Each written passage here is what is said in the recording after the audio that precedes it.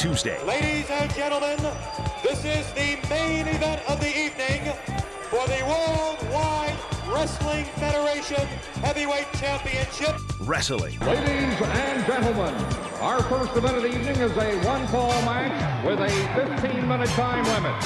There ain't nobody in wrestling who can make me quit. And that's the bottom line, cause Stone Cold said so. Tuesday. We are what wrestling's all about. New York City here, Chicago here, JD on my left, Linda on my right. But I'm not telling any of the girls who I'm going to give it to in Chicago until that night. Woo! Tuesday, Wrestling. Tuesday returns to Under the Hood with Jonathan Hood on ESPN 1000 and the ESPN app.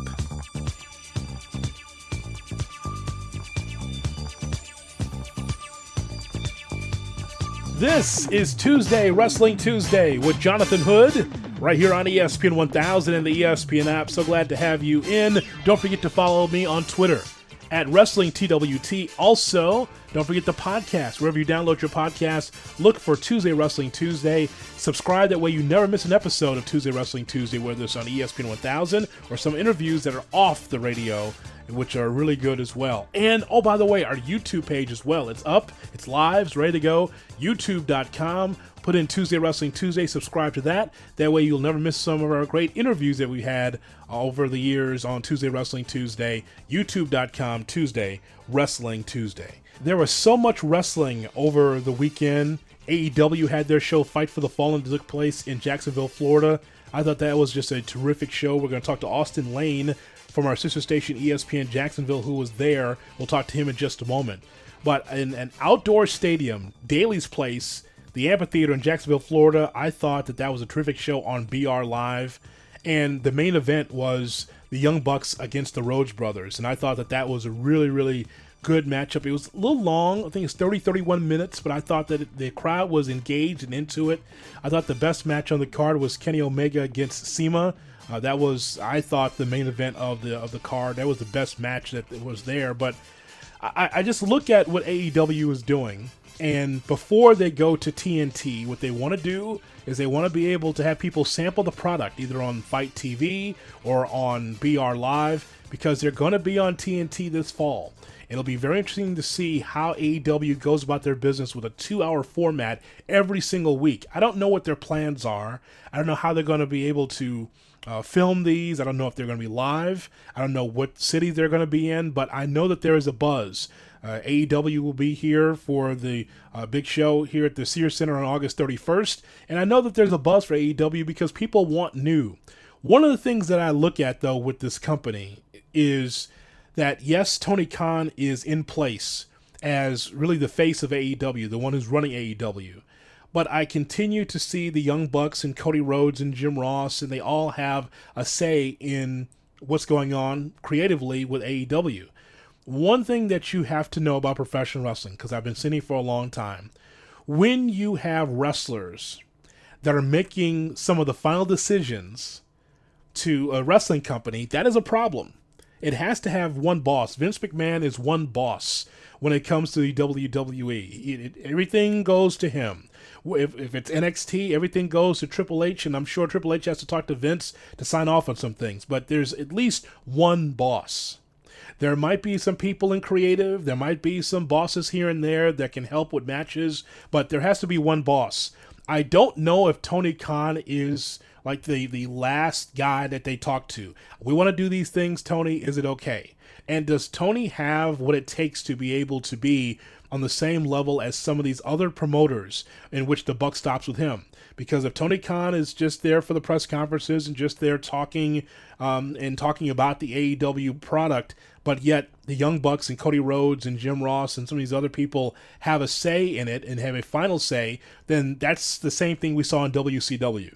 Well, there's a lot of things that went down in WCW. The reason why it's not around now, World Championship Wrestling. And one of the reasons why is because there's never one boss to sign off on things for a long period of time. Eric Bischoff was there for a little bit. Then you had Kevin Sullivan. Then you had Kevin Nash. Then you had Kip Fry. Then you had this guy and that guy and this suit and that suit. And that's why there was always a start and stop with WCW. Eric Bischoff, if you listen to his podcast now talking about his time in WCW, it's always like, well, I didn't know this was happening, or I had no idea. Someone else had this idea. Well, it's got to be one boss. So I like the concept of AEW because wrestling needs something new. It always needs something new. Independent, AEW, NWA, MLW, all of the different independent brands across the country and around the world need something new.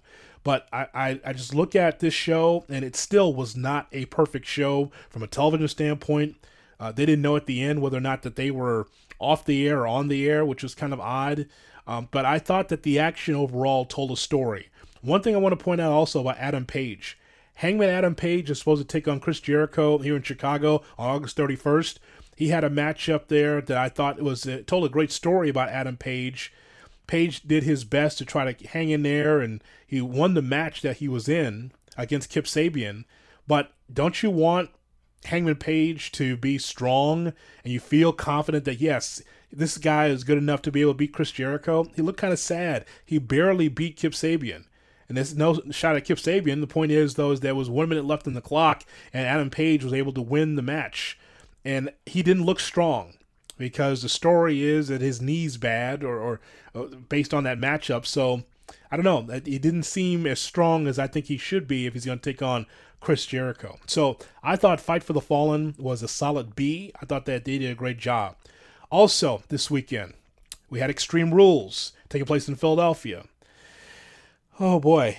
So, WWE Extreme Rules took place. Brock Lesnar cashes in, and there was 4 title changes.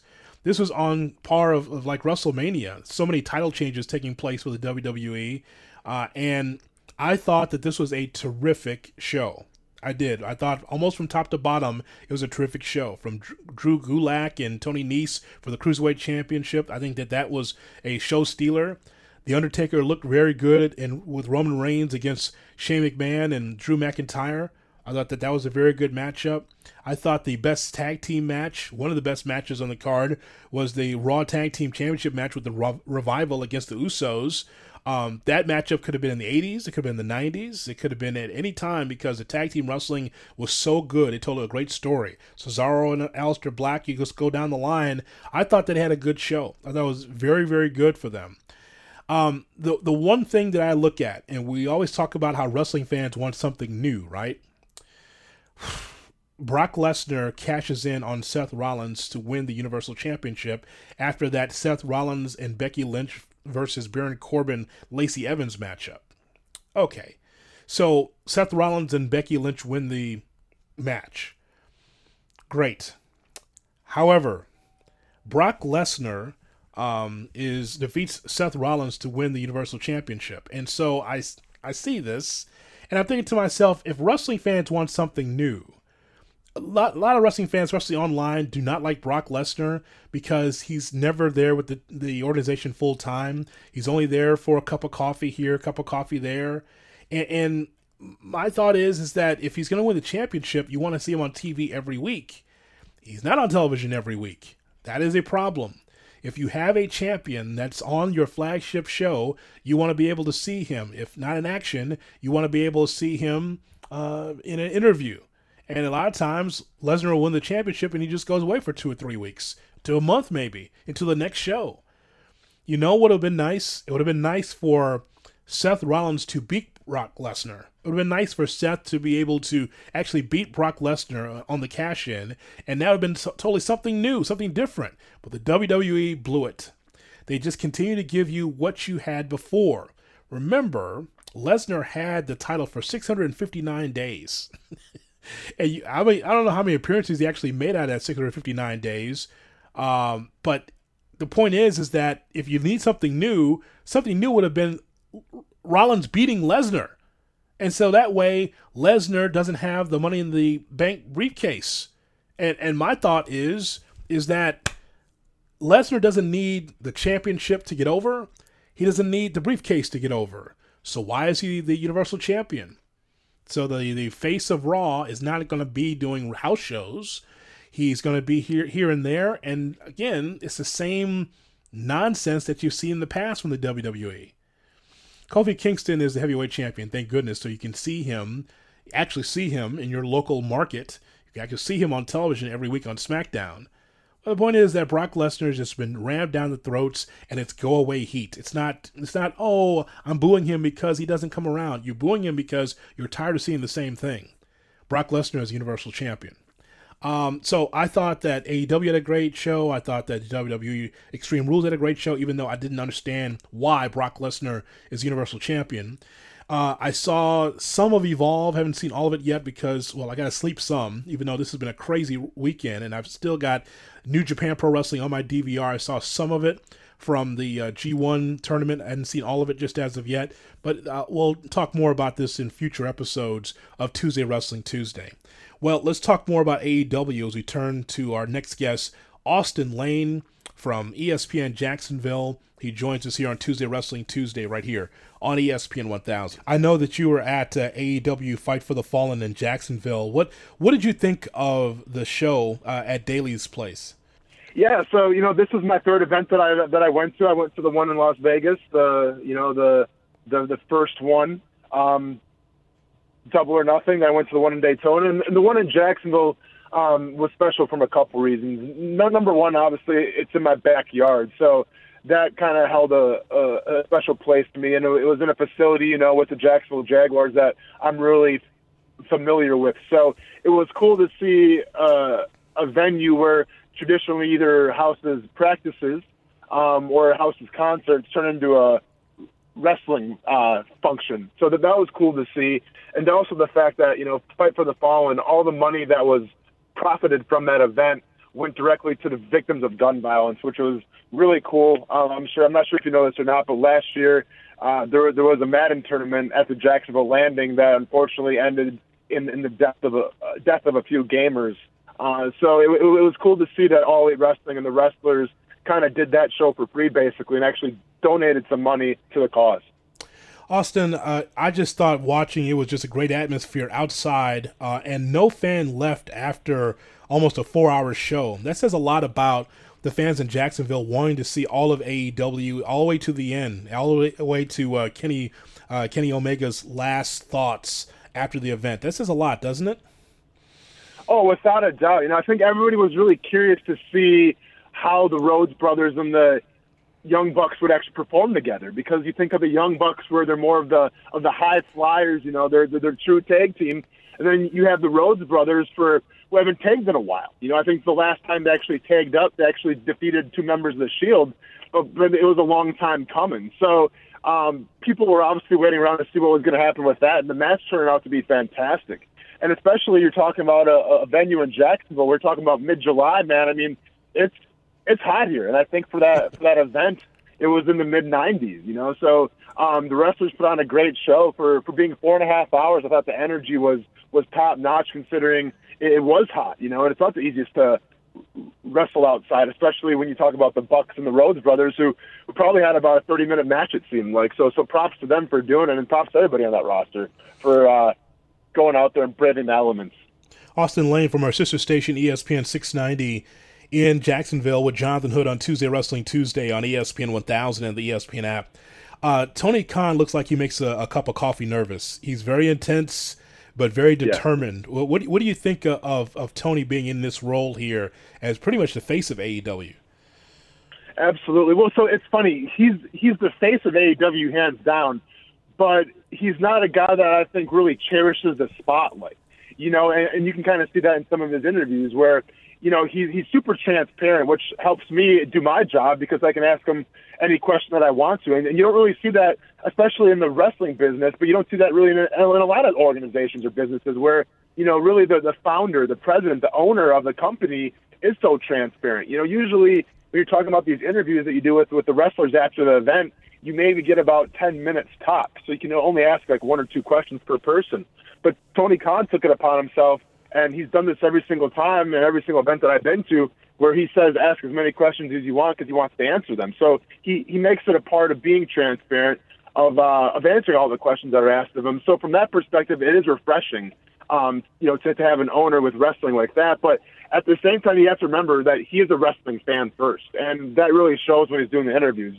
You can tell that he grew up watching wrestling, that he understands the culture, that he understands the in-ring and out-of-ring psychology of it. But the cool thing that Tony Khan has done, I mean, obviously he has the money and his dad helped him out with that, but he's put people in place in order to succeed. He's brought on the Young Bucks. He's brought on Kenny Omega. He's brought on Cody Rhodes to help run the day-to-day stuff.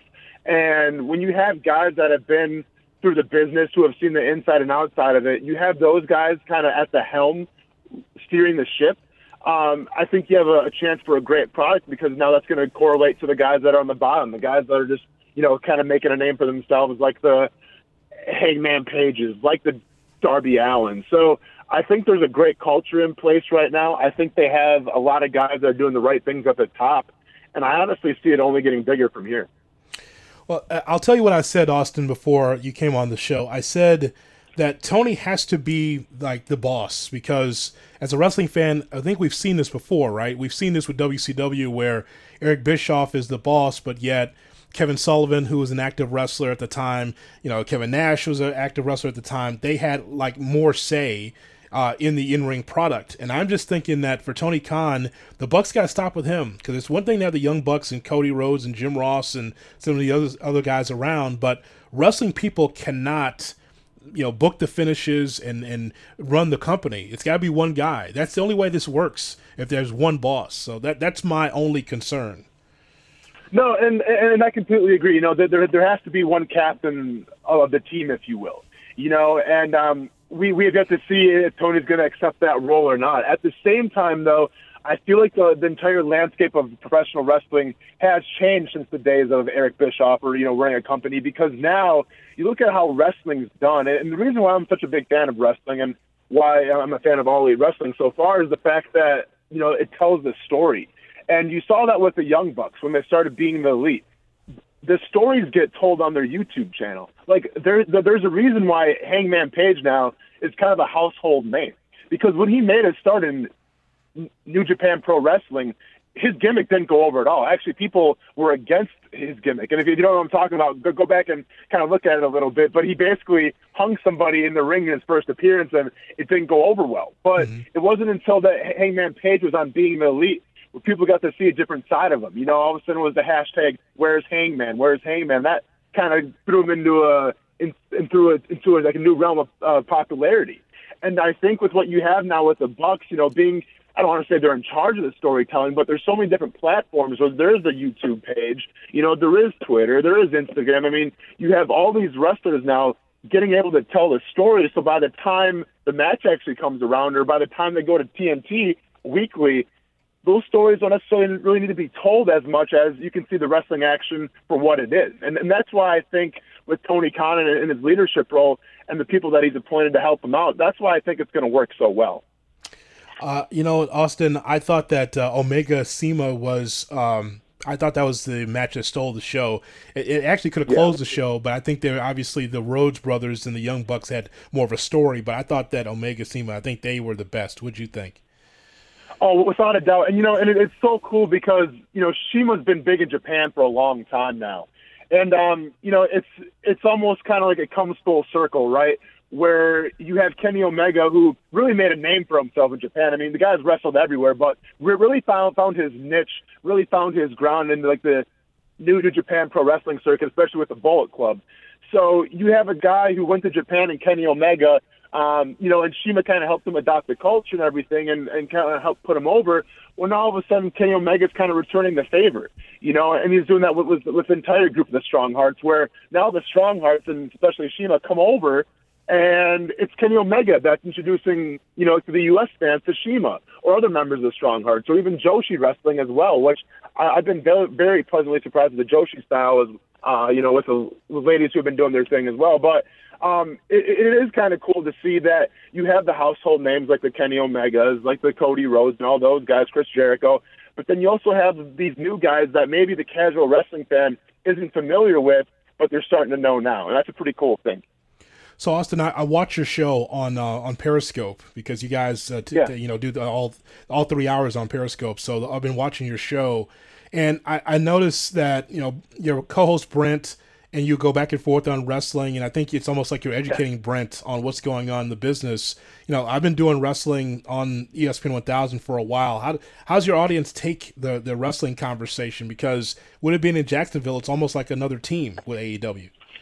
Yeah, so, it's kind of funny because, and ideally, eventually going forward, I would love to have my own show, kind of like you have, just talk wrestling for an hour. And that's something, that's kind of in the works right now. I can't announce too much about it, but that's the goal going forward. But, with All Elite Wrestling, so when we first went on the air, it was in mid-January, and that was right around when All Elite Wrestling made the announcement, and then they had the rally in Jacksonville.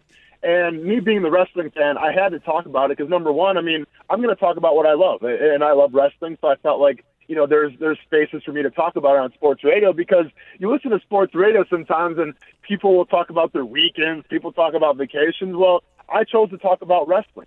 And the fact that it did happen in Jacksonville, the fact that the Khans, who own the Jaguars as well, are tied to All Elite Wrestling, it makes for a couple storylines that I think people in Jacksonville and even Jaguar fans alike can get behind. Now, as far as what we've heard, for the most part, I would probably say 75 to 80% have been positive. Because there are a lot of wrestling fans out there, but there's always going to be the slight outlier that doesn't think that wrestling is a sport, that thinks that's just fake TV, that thinks it's like reality television. So there has been a little scrutiny and everything like that. But listen, we have a 3-hour show, and we try to talk as many sports as possible. So anytime I get a chance to mix in a little wrestling, I'm all for. But I'm not naive to the fact that wrestling fans out there don't necessarily want to talk about college football. They don't want to talk about the Major League Baseball. They don't want to talk about maybe the Florida Gators or the Florida State Seminoles. So that's why going forward, eventually, I would love to have my own show where maybe I just talk about wrestling and MMA for a little bit. And that way, that niche, that crowd can just come and listen to it for what it is. And then if you want to talk about the Jaguars or other sports, then you can just listen to us from 3 to 6 every single day. Well, Austin, I'm glad that you spent some time with us here on Tuesday, Wrestling Tuesday. And if that show comes about, I'm definitely going to be listening. And I'll be following you on Twitter at @A_train_92 to find out more information, because we're in a renaissance now, man. This past weekend, there's so much wrestling. I was like, oh my God, am I going to sleep?